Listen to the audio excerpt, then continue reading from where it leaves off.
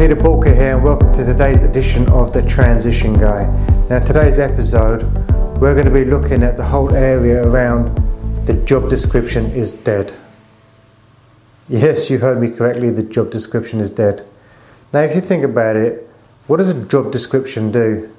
Well, it tells you what the job's going to be, and then it tries to prescribe to you how you're going to do that job.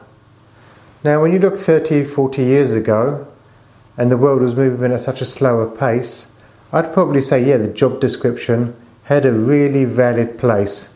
Because really how we did the job probably did not vary from one year to the next. That was a fact.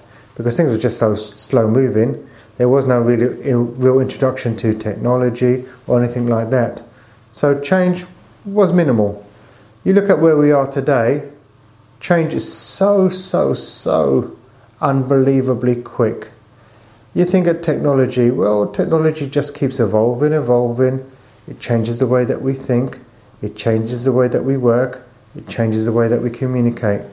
Therefore, very often what you'll find is a job description that one does today is void tomorrow, because the world changes at that speed.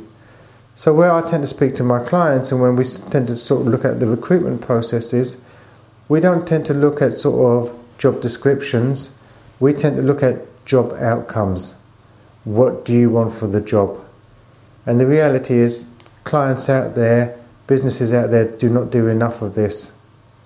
Now I've got a client that very much didn't want to take on board the job outcomes. They just want to look at the job description. I wanted someone on board that would be a salesperson.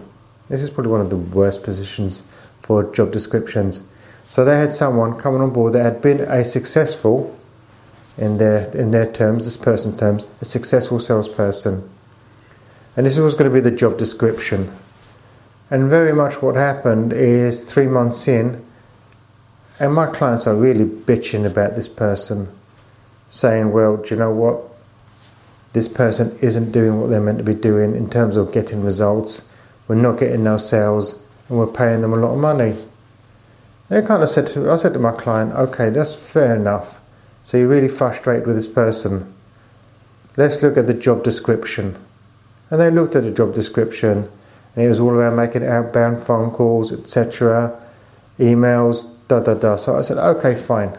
Now what I want you to do is I want you to go and follow up. I want you to pull the call log, so both on the landline and on the mobile. I want you to check the emails, and I want you to go and check the activity.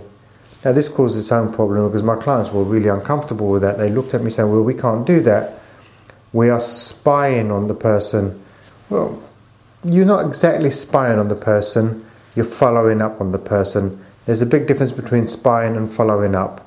Obviously you pay this person to do the job, they're not doing the job, go and do what I've asked you, go and find the information and we'll discuss it. Well, lo and behold, they got the information, and guess what? None of the activity was being done.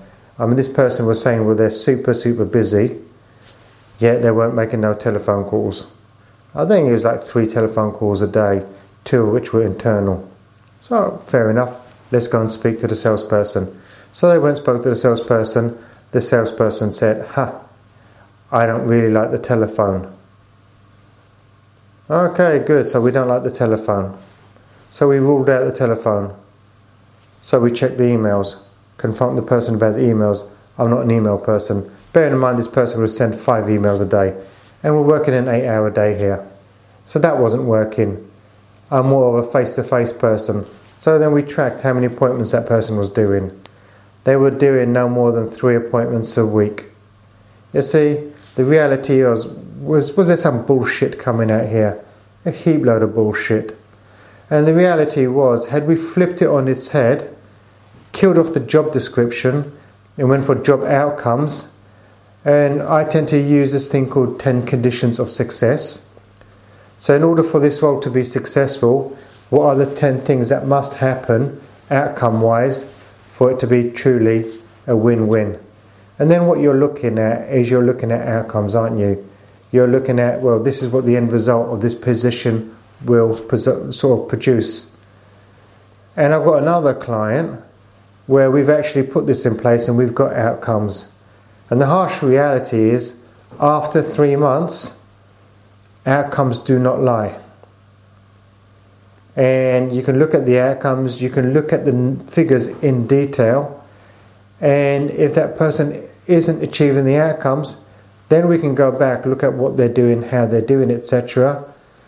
But if someone then with corrective coaching still doesn't deliver the outcomes, guess what you're forced to do as a business owner? You're forced to deal with performance issues a lot earlier than if you are when it comes to a job description. So I urge you, as owners of your business, as recruiters in your business, as managers in your business, let's move over to an outcome-based system. Let's start looking at results. Let's be clear about what results we want at the front end, and then let's hold people accountable to their results.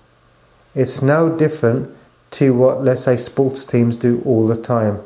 You can imagine in the NBA, in the English Premiership, whatever the sport, where we bring people on board to play in a team, the whole purpose of them coming on the team is for us to win. See, if a football team isn't winning, what does it do? It either gets rid of the manager because the manager cannot get the best out of the team, or it starts looking at the players, and the players that just are not making the cut, the ones that are not actually hitting the outcomes that we need, they get swapped out for someone that can. Why is that any different in your business?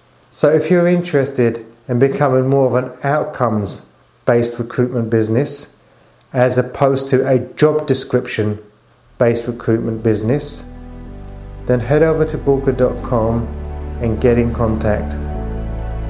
And remember, failing to learn is learning to fail.